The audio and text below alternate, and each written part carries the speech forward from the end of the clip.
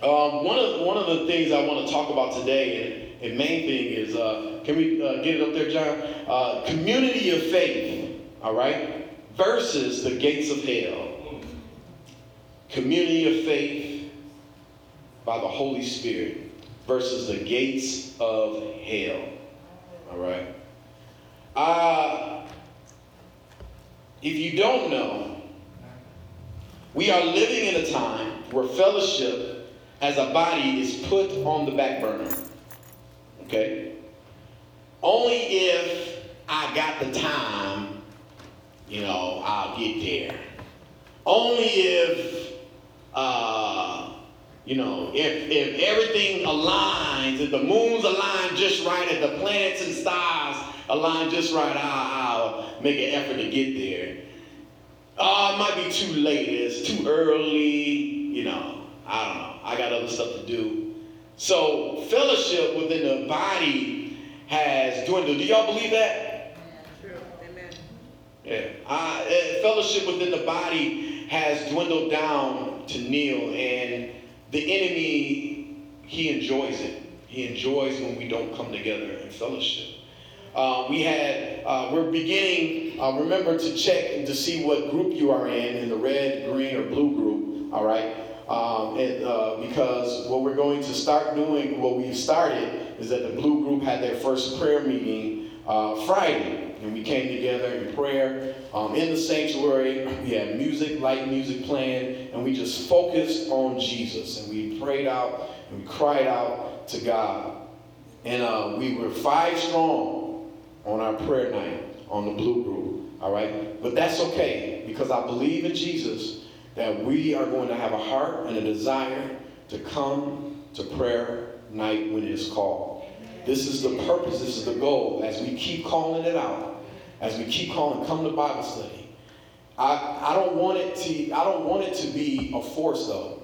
Y'all hear me? I don't want you to be feeling like you're forced to. I want you to want to do it because you feel like I need to be there. Amen. You hear what I'm saying? I don't want to be one like, y'all got to be there. And I'm not going to try to make you feel guilty for not being there. Listen, you need to come there because it's in your heart, because you just want to be there. And I'm praying that after this message, you will understand why it's so important for us to fellowship together continually. Amen? And so the blue group started it off. Next week will be the red group. Next Friday for prayer at 6 o'clock. All right? And I'm encouraging you all to come. If you missed, it doesn't matter what day. If you missed, okay? If you missed, you can come on that Friday. All right? It doesn't matter if your group was there or not. Just come on that Friday to prayer if you missed prayer. And so the goal is to be consistent in it. And all we're asking is 1 hour in a month. Right. Man, when you kind of look at it like that, you're like, man, that's it. We have 1 hour out of the whole month. We're asking that you will come and pray 6 o'clock on a Friday. 1 hour. 1 hour. And so I want to encourage you all, because there is power in fellowship. And we're going to be fellowshipping with these groups outside of the walls as well, in different locations. But it's to encourage fellowship, but it's encourage others as they see the power in fellowship.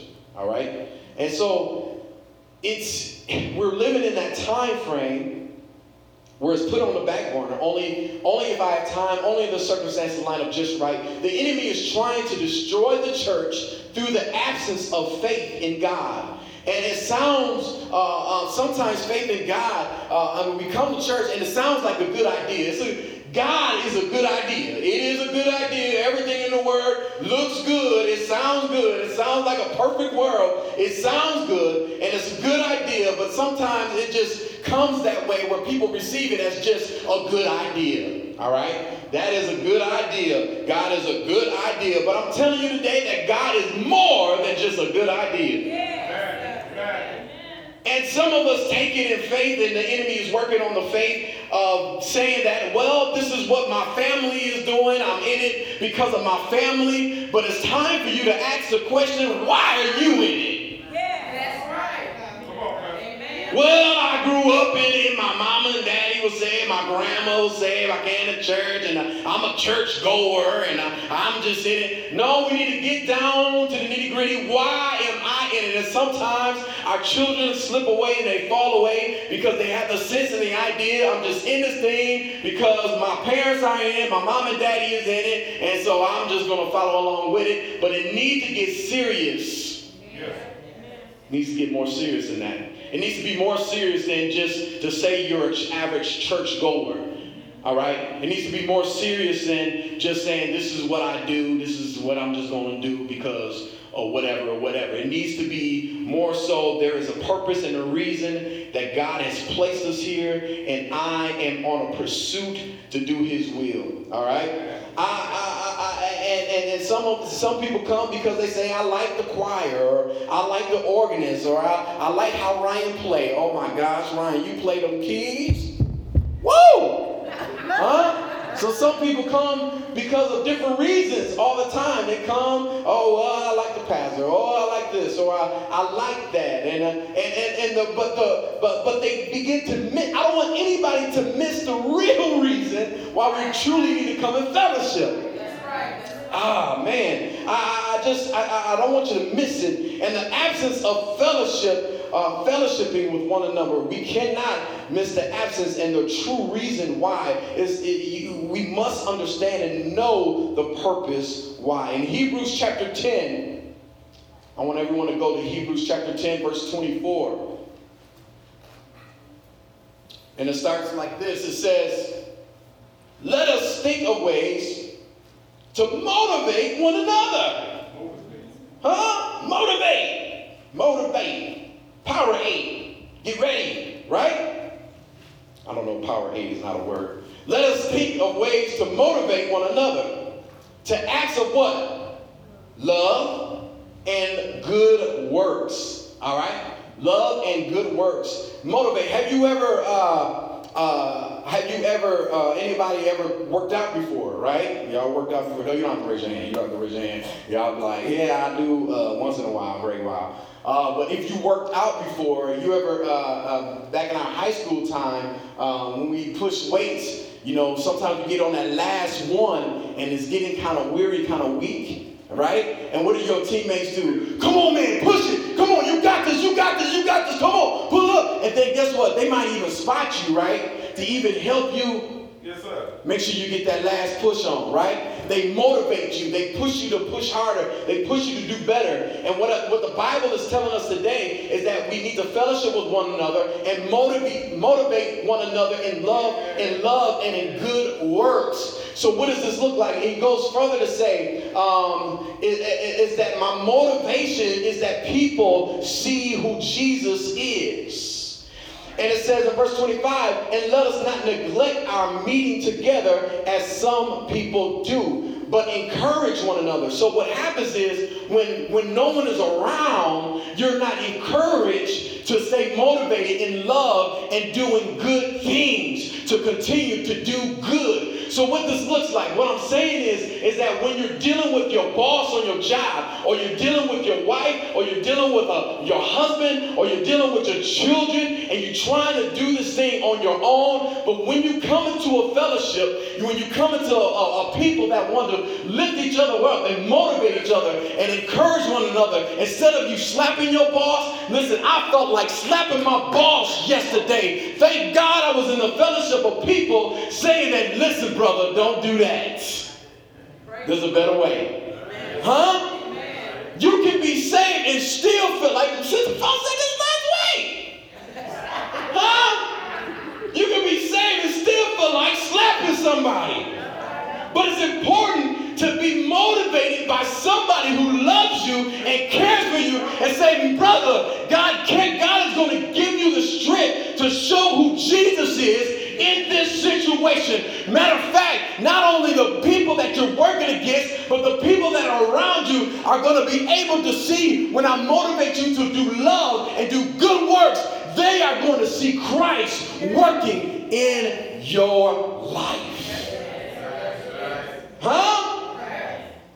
My motivation is that people see Jesus. So that's why we can't neglect in our people do. People are just trying to go home. You're going home and you're dwelling on this thing and you're dwelling on this thing and you're not fellowshipping. You're not being in the midst of the people that love you, the people that care for you, the people with the mindset of serving Jesus, of seeking who he is, of doing what he asks us to do. When you're not in the fellowship of people with the same mindset, the enemy has the opportunity to come in and whisper his little sweet nothings in your ear. And we wonder why the church is weak. We wonder why the church is suffering. Because the world has pushed the idea that it's better to be alone. It's just about me. Look what I can do. Be my best me. Huh? And he says, that's why it's important to talk about what you're facing. He says, especially now that the day of his return is drawing near. It's good to talk about what you're facing so you don't fall and keep falling and falling and falling away. Huh? Then all of a sudden you're just gone. And then you start, I remember when I first got saved. Jesus. Because we have lost the connection and we neglect to fellowship with one another. People are dying stuck within the gates of hell because we have faltered in our fellowship together. Y'all gonna see this in a few moments. After Jesus sent his Holy Spirit in Acts, Simon Peter began to preach about Jesus Christ. When Jesus left and he rose again from the grave and he went up, all right, after 40 days, after he rose, he went around and showed everybody, right? Yes, he went around like, hey, look, I ain't dead. And so after that, he said, I'm going to bring you the Holy Spirit. And he sent the Holy Spirit. When he sent the Holy Spirit down, Peter received the Holy Spirit and the disciples, and he went preaching. He went at it, huh? And he began to preach about how good Jesus is, how great he is, how mighty he is, how powerful he is, on what he can do. And people begin to see this, and they begin to gravitate toward not Peter, but the power of the Holy Spirit. He began to preach about Jesus Christ, and God's community began to grow because something was revealed to Peter by Jesus. I want you to understand, and we're going to talk about what was revealed to Peter by Jesus. And the community, as he began to preach, began to grow. That by Jesus' name, through the power of the Holy Spirit, the church was formed. In Acts chapter 2, verse 42, starting in verse 42, it describes a community of faith that operates in the power of God's Spirit, the virtues of justice and worship, of forgiveness, of love, of serving. It was all brought up by the Holy Spirit, creating this community of faith in Acts. It was not the accomplishment of extraordinary people. They wasn't extraordinary. Matter of fact, they were kicked out. They didn't know enough to even be a part of the church. They didn't know enough. They wasn't even smart enough to know the Quran and speak it back. They were kicked out. They had to go find another job. They wasn't good enough. They wasn't extraordinary people. But guess one thing that they did have? They had the power of the Holy Spirit working through their life. It worked through their life. Someone say, that's all I need. And there were signs of the Spirit within the community of people. People always look at signs as wonders, as if someone always, maybe walking up from a cane, and those are beautiful, and those things can happen, and God can do those things. But the signs can be the community of fellowship with one another when people see that sign of a relationship, of a marriage growing and working after 10 years, 20 years, 30 years, 40 years. That is a sign of a miracle of Jesus working in the atmosphere in your life. Yes, sir. Huh? Yes, sir. When you turned away from drugs, when you turned away from your old ways, when you turned away from cussing and fighting, when you turned away from it, that is a sign that the power of Jesus still works. The community of people who understand themselves as united in purpose and identity, knowing who you are in Christ Jesus, knowing that the reason why I'm here is for people to find Jesus Christ. Or my purpose is for people to hear and see who God is within my life. It's not just a collection of individual churchgoers. Yes, sir. Huh? It's not about just individual churchgoers. Oh yeah, I go here, but you're not a part. Huh? It's more than just churchgoers. We have to get out of the mindset. And as we begin to have events, and as we begin to love on people, and as we begin to serve, and as we begin to do different things, saints, I am pushing it out of your mind that the purpose is to grow this building. It's not about filling the pews here. That cannot be our mindset and our goal. Our mindset and his goal is that people are saved and set free. If in the process Jesus fills this place up, thank you, God. But our motivation can't be to fulfill the pews and fill the pews, because you can fill the pews with some hellions that don't have a desire to God, but they like the choir. They like how Ryan played. Huh?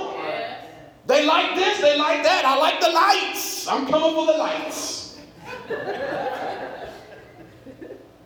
Our purpose and our goal is that people grab Jesus Christ and change everything in their life and say, I want to be better for Jesus. Not for a pastor, not for a man, but to be better for Jesus Christ. Because he is the one that saved me. He is the one that set me free. He is the one. He is the reason why I'm redeemed. He is the reason why I can live again. He is the reason why I'm here. In Acts 42 and verse 42, in Acts chapter 2, verse 42, it says, all the believers devoted themselves. Everyone say devoted. Devoted means I'm giving it everything I've got. Devoted means is that this is something that is on the forefront of my mind. That I'm devoted to this thing. I'm devoted to fellowship. I'm devoted to what God has for me to do. I am devoted. And what they said was, what did they devote themselves to? Devoted means I'm not giving up. I'm pushing. This is what I want. I need it. And this is what I'm going to do. Are you with me? You can't stop nobody when they're devoted. Martin Luther King was devoted. People with devotion and they're devoted to a cause, change can happen. When you are devoted to God and his will and his life, Jesus, mountains can move. All believers devoted themselves. In verse 42 it said, all believers devoted themselves to what? The apostles' teaching. They devoted themselves to the teaching, to the word of God. Right? Meaning that they followed the word of God. It wasn't just words. They heard it and they believed it and they followed it. They had faith in it. All right? And it says, and to fellowship, meaning that everyone had, we were common with each other. We had everything in common. We had one mindset and one goal, and that's to serve Jesus Christ and to allow others people to see who Jesus is within our life. The fellowship was the common goal. The common goal was for me to get better and better and better as I seek his face. And the common goal is, if you see me slipping and falling, you, my brother, help me. Get up. Don't talk about me. Pray for me. Lift me up. Encourage me so I can keep going for the glory of God. So they fellowshiped together, and they said they were sharing meals together. They ate together, y'all. They ate together, including the Lord's Supper. And then they prayed. After everything, they prayed together. And in verse 33, it goes into a deeper explanation of this church, of how they begin to grow. It says they had a deep sense of awe. And the King James Version said, a fear, a awe came over them all. Are you still awed by God? Are you still awed by Him? By what He can do? By His power? By His goodness? By His mercy? Ask yourself the question, am I still awed by You? To be in Your presence, to be in Your glory. The enemy is trying to take away the awe. That means he's trying to discourage the faith. And because of their faith, because of their awe, because of their fear in the Lord, the apostles performed many miracles and signs and wonders. And it's because they had faith to believe that as they continue to grow and as they continue to seek who God is, and as they continue to pray when they saw the ill and they saw people hurting and they saw people suffering, and as they begin to go forth and have faith in the teachings and believe what they were teaching in the Word of God, things begin to transform and things happen. Miracles happen. Things change. When Jesus went to His hometown, when they didn't have faith, He couldn't do too much. It's when people begin to believe, and we have a community here that believes that God can change this community. When we start believing that God can change every circumstance in my life and I can be better for His glory, whatever I'm dealing with, whatever I'm holding on to, God can bring me out of this thing. Do we have a community that believes, if we believe that without a shadow of a doubt that God can save and deliver and set free, this community can change. It can change. This is their belief. They begin to believe and they trust in God, and signs and wonders begin to happen. When people do come in here with illness and sickness, I need everyone to believe that God can heal, to deliver, to set free. That God can. I need everyone believing, everyone praying. In verse 44, it says, and all the believers met together in one place and shared everything they had. They sold their property and possessions and shared the money with those in need. Now, people are afraid of this scripture. Y'all baptized it now. Come on now. I got some nice stuff.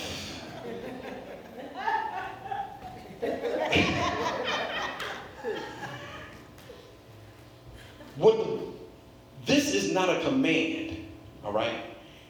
Luke is telling us everything they did. They sold their property and possessions and shared the money with those in need. People fear the scripture because, and one thing is saying, it was not a command, it was spirit-led. Because it was hard to prosper knowing my brother is in need, all right? It was hard for them to prosper and to be enjoyment when I know my brother was in need. For example, it's hard for me to have a brand new pair of shoes and I know one of the kids here has no shoes. I am going to go to the store. If I need to sell some of my shoes so he can have a pair of shoes, then that's what I'm going to do. Because we are a community, we're in common together. If I see someone, if it's someone in our congregation that love Jesus and love God and they're worshiping God and they're in the fellowship and they don't have no clothes and they have no clothes to wear, how can I, in a conscious mind, go shopping and be in joy? I can't. I have to make sure my brother or my sister has some clothes. How can I go home and eat a great meal and eat a steak knowing my brother is going home with no food to eat? It just don't work that way. This is what he was talking about. The need. The need. And this is not about what they want. This is about their need. Huh? This is not saying I got to go buy them a steak. This is not saying, amen? But this is saying that I can't think right until I make sure my brother or my sister is taken care of. Huh? For their need. And I'm willing to give and I'm willing to sell. If I have it, I'm willing to give it to make sure my brother is okay. Are y'all with me? Amen. It's in verse 46, he says they worship together in the temple each day. They met in homes. Have I been talking about that? Haven't I been talking about connecting with one another, connecting outside of the walls, connecting in the home, connecting maybe at Panera Bread, Starbucks, somewhere, and eat together and fellowship together? There is something about it when you come together and eat. Aren't you happy when you eat? Y'all know y'all are. Y'all know y'all be happy when y'all eat. Some of y'all do a little bit. Ooh, man, I'm about to get my grandma. It's something about it. And when you bring it in a fellowship together, y'all be like, dude, you about to eat that rib? Oh, man, I'm sure you about to eat. It's an excitement. Y'all fellowship together. It's a joy. It's a love. And they did this continually. They ate together. And you know, while you're eating together, don't you talk a little bit? You have that comfortability to talk, man, I've been going through this on my job. Man, I've been dealing with this, man. I just, can you pray for me? Yeah, brother, I'll pray for you. I hear what you're going through. Let me tell you my testimony. This is how testimonies flow. This is how testimonies begin to flow at the dinner table when we come together and we just talk about how great God is, when we talk about life and we talk about the things that we've been struggling with, dealing with, and how great God is, and our testimony of how God brought us through. And that testimony is going to change that person's life because they're going to see the power of God working in your life, and they begin to hear what God has done in your life, and they listen, they say, if God can do it for you, yeah, God can do it for me. Huh? If God can save your marriage, he can save mine. If God can save your job, if God can bring you out of a lost job, then he can help me with my situation. If God helped you with your children and save your children, I believe that God can save my children. Somebody needs some hope. Somebody needs to hear a testimony. It's time to come together and eat. Time to come together and eat and talk. Somebody needs to hear your testimony. Somebody needs some prayer. Somebody needs some prayer and believe that through prayer, God is going to move. Huh? They had meals together. They ate together. A great joy and generosity. God does something in the atmosphere. In verse 47, all the while praising God and enjoying the goodwill of all the people. They enjoyed the goodwill of how many people? How many? Man, everybody. They enjoyed everybody's company. Oh, listen, if you don't like something about me, tell me, please. Amen. Because I don't want to come to a fellowship and there's something in your heart about me. Amen. Causing a rift in our fellowship to where we can't enjoy one another. Yes. If you have a situation with somebody in here, please let them know. Don't let them continuing on and on thinking that, hey, this person liked me and you like, I don't like you. Huh? Amen. Let them know what's going on in your heart. Man, brother, there's something you said, or sister, there's something you said that hurt me, so y'all can get it right in the love. Guys, you know the scriptures that 2 or 3 together in his name, that God says he in the midst.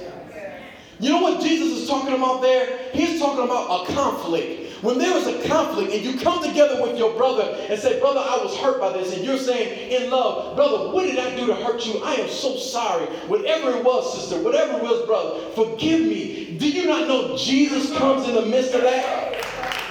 He comes in the midst of that and makes your words come out sweet like honey. He comes in the midst of that and makes your words come out like love and joy and peace. He says, I am in the midst when you want to make something right. I am in the midst of that. It's important that we do this right. It's important that we get this right, because when others come in and see the fellowship, I can't have you hating on me, and you can't be hating on nobody else. We got to be on one accord. This is God, how God is going to grow the church. This is how God is going to save the people. He's going to do the saving. He's going to do the saving, but it's going to be through our love and through our fellowship that God is going to move. And so what happened when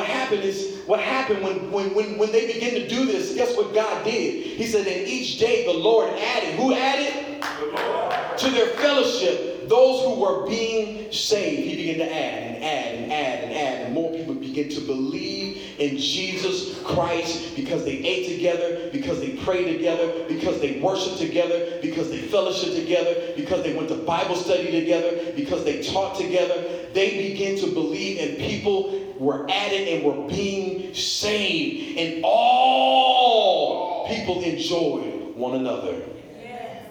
So what does this have to do with the gates of hell?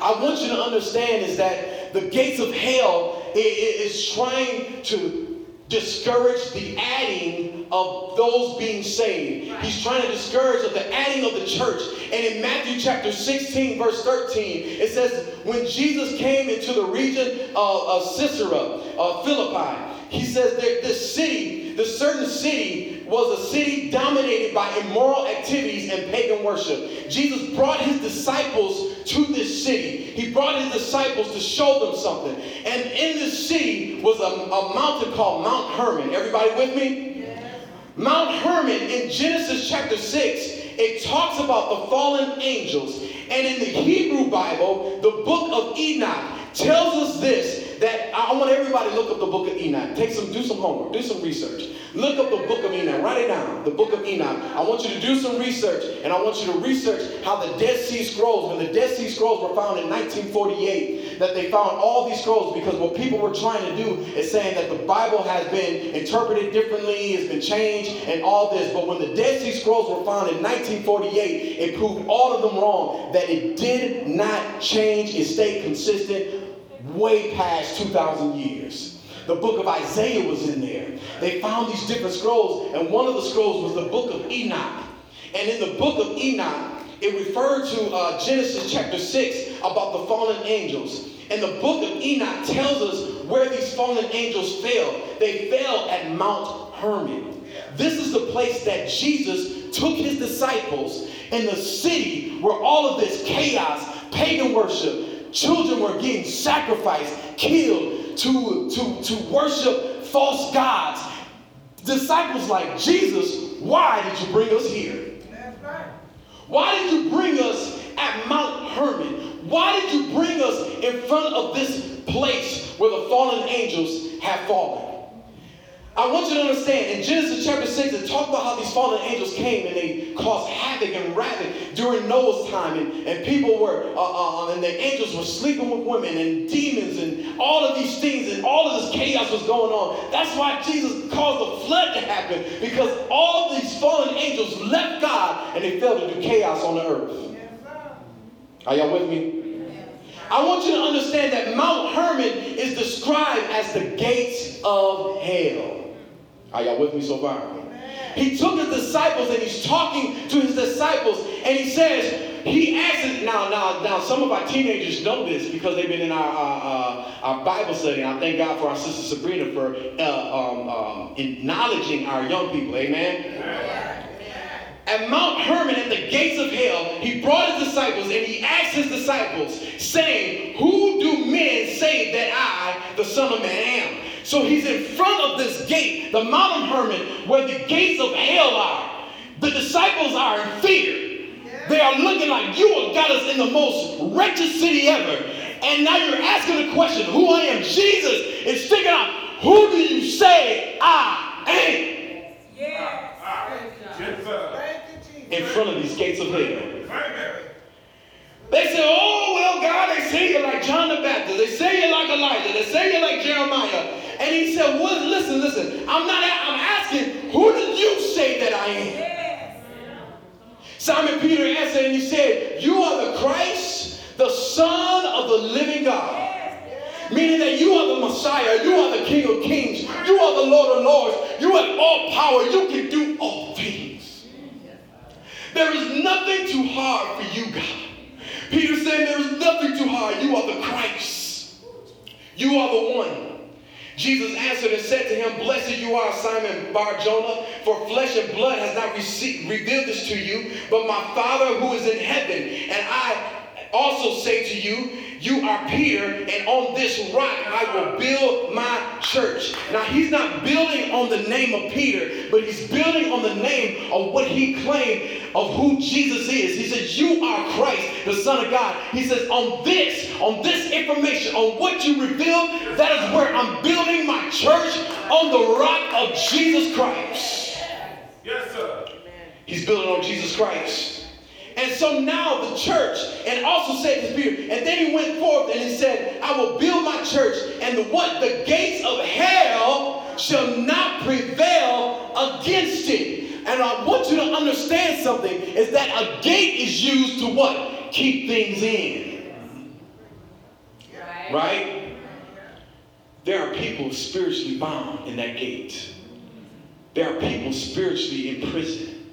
There are people spiritually controlled and depressed, and they're stressed, and they can't move, and they can't function, and they're dealing with addictions, and they can't seem to escape. They don't know where their hope comes from, and they're behind this gate of hell. They're behind, and they're in the spiritual prison. Do you not know this battle is not with flesh and blood, but it's in spiritual and high places? We are dealing with some spiritual things, and this gate that he was saying that these are where the fallen angels fell. This is where they set their tone at. They're trying to keep everything and people's lives behind this gate. And God is claiming, he's saying, who do you say I am? I am the King of Kings. I am the Lord of Lords. And what he's claiming right here, he says, and I will give you the keys of the kingdom of heaven, and whatever you bind on earth will be bound in heaven, and whatever you loose on earth will be loosed in heaven. What God is saying is that when the church come together and they begin to follow the fellowship plan, when they begin to come together, when they become to eat together, when they come and pray together, when they come and worship together, the gates of hell in Jesus' name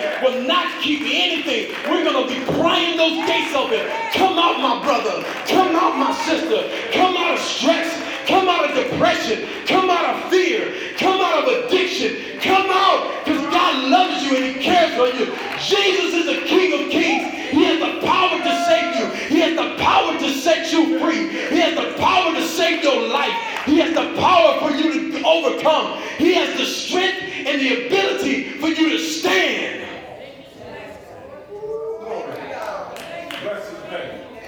He said on this, that church, the gates of hell cannot prevail against it.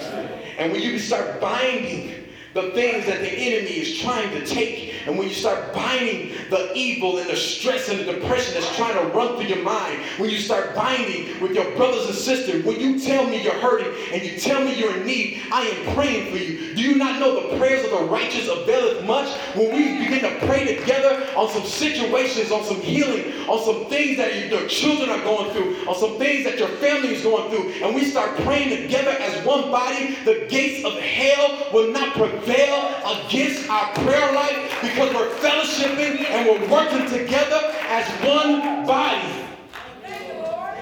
And the enemy has no control over that. As we grow in faith together, as we break bread together, as we encourage each other, love each other, serve each other, something is happening in the spiritual realm. The gates of hell cannot keep people in spiritual prison anymore. People want a way out through the power of the Holy Spirit. It's going to move through the community of faith. Thank you, Father. Thank you. Thank you, Father. Thank you. This is why we need a fellowship. People are in prison, spiritually in prison. Stop trying to do things by yourself and on your own. Tell somebody so we can pray. Yes. Let's pray together so these breakthroughs can happen. Let's pray together so we can all overcome. When you hurt, I hurt. I don't think y'all hear me. When you hurt, I hurt. When you're suffering, I suffer. That's how it should be in our fellowship, in our community of faith. When my brother is in need, I'm not satisfied until he gets what he needs. Saints, let us stand.